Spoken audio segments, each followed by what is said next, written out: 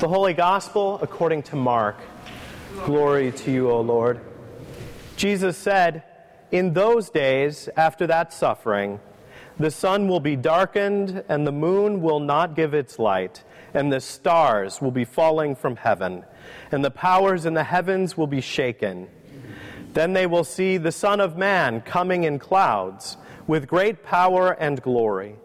Then he will send out the angels and gather his elect from the four winds, from the ends of the earth to the ends of heaven.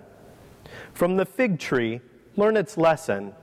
As soon as its branches become tender and puts forth its leaves, you know that summer is near. So also, when you see these things taking place, you know that he is near, at the very gates. Truly I tell you, this generation will not pass away until all these things have taken place. Heaven and earth will pass away, but my words will not pass away. But about that day or hour, no one knows, neither the angels in heaven nor the Son, but only the Father. Beware, keep alert, for you do not know when the time will come. It is like a man going on a journey, when he leaves home and puts his slaves in charge, each with his work, and commands the doorkeeper to be on the watch. Therefore, keep awake, for you do not know when the master of the house will come, in the evening, or at midnight, or at cockcrow, or at dawn. Or else he may find you asleep when he comes suddenly. And what I say to you, I say to all, keep awake." The Gospel of the Lord. Praise to you, O Christ. You may be seated.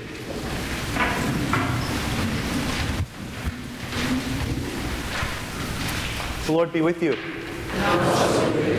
Let us pray.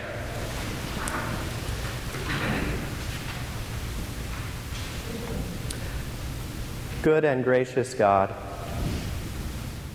we thank you for this season that encourages us to wait. We ask that you would walk with us these days, that we would be unhurried toward what comes ahead. We ask that your presence among us would become real and tangible, and that we would be your hands in this world. Amen. So we have had wailing and gnashing of teeth over the last couple of weeks to end the gospel text. But I have to say, as a preacher, to be able to end with the words, "keep awake," before the sermon seems like the right admonition as we move into this season. Not every week is the lesson so kind. We're at the beginning of the year, and the world around us has been moving ahead very rapidly. It has struck me as kind of curious that Nordstrom's has gotten so much hype for waiting until after Thanksgiving to decorate their stores. And then we've heard all of the news over the last few days on Black Friday. We were driving just past Porter Ranch in Southern California, I'm sure, as the woman was being carted off after having pepper sprayed the first 30 people in line at Walmart to make sure that all of the Xboxes wouldn't be gone. That sense of haste, that sense of racing ahead. In the gospel text that we have for today, we know that it was written a generation after the events that were portrayed in the text. This sense of waiting. Something we're good at, right? Waiting. Long periods of time, particularly when it's undefined, right?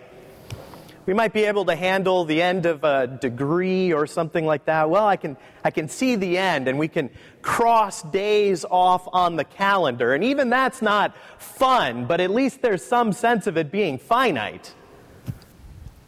But what about when we hear things, well, it'll happen, sometime. It'll happen when God's ready. Christ will come again.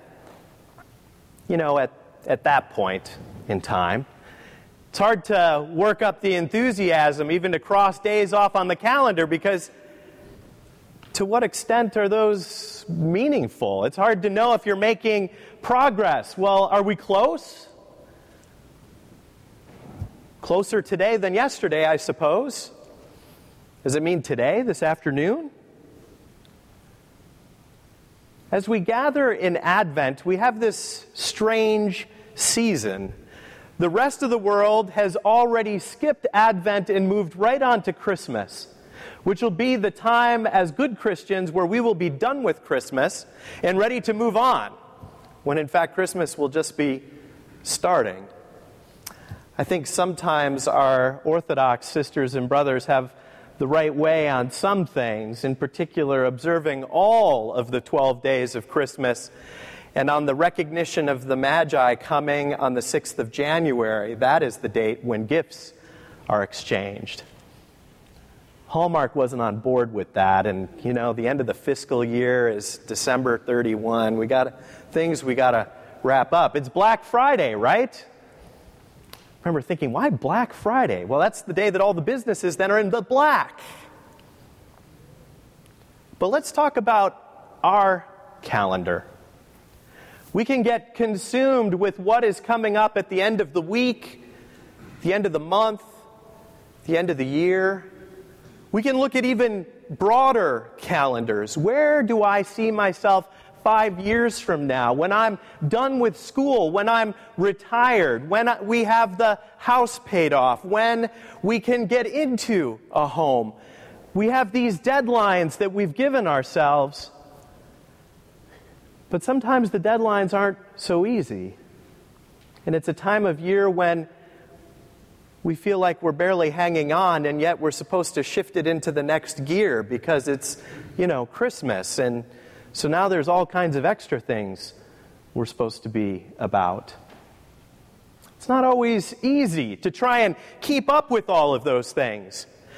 And the texts for today wrestle with that. The first reading in particular talks about this sense of life not being quite the way it ought to be.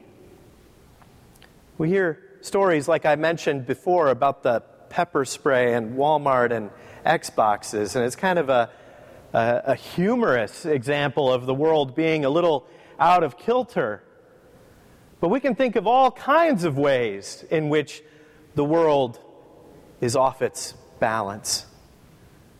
We can think of reports that we get back from our doctors that we want to trade for someone else's. We can think of bonuses at the end of the year that don't look quite like last year's did or the year before.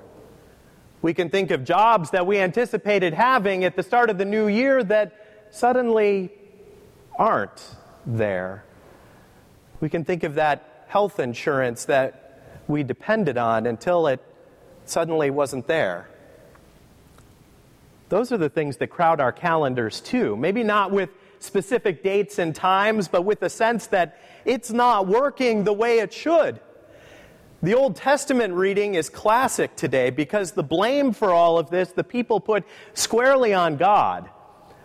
Well, God, if you hadn't tempted me so much, we wouldn't be in this spot now. God, if you hadn't done this or that or the other thing, we would be the great people you wanted us to be. Surely this mess that I am in is somebody else's fault, not mine. Or at the end of the day, when we're turning the lights off and thinking to ourselves, how did I get into this spot? That's where Advent begins. This is the start of the year for us. And why isn't the start of the year at Christmas? Because we have to take a moment and wrestle with that space that says, how did I get here? How did I get into this shape? How did this happen to me? What have I done? That's where we start the year.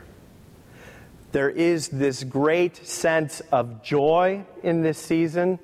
The church, for generations and centuries, associated a color with Lent, purple, that we also associated with Advent as being times of preparation. But this season is different. Lent is kind of like preparation, like clean the house, throw all the furniture on the driveway so you can scrub it, training for a marathon, getting your shots before a trip. That's kind of Lent. Advent is painting the nursery. It's getting ready, but a very different tone. And that's what we're called to do.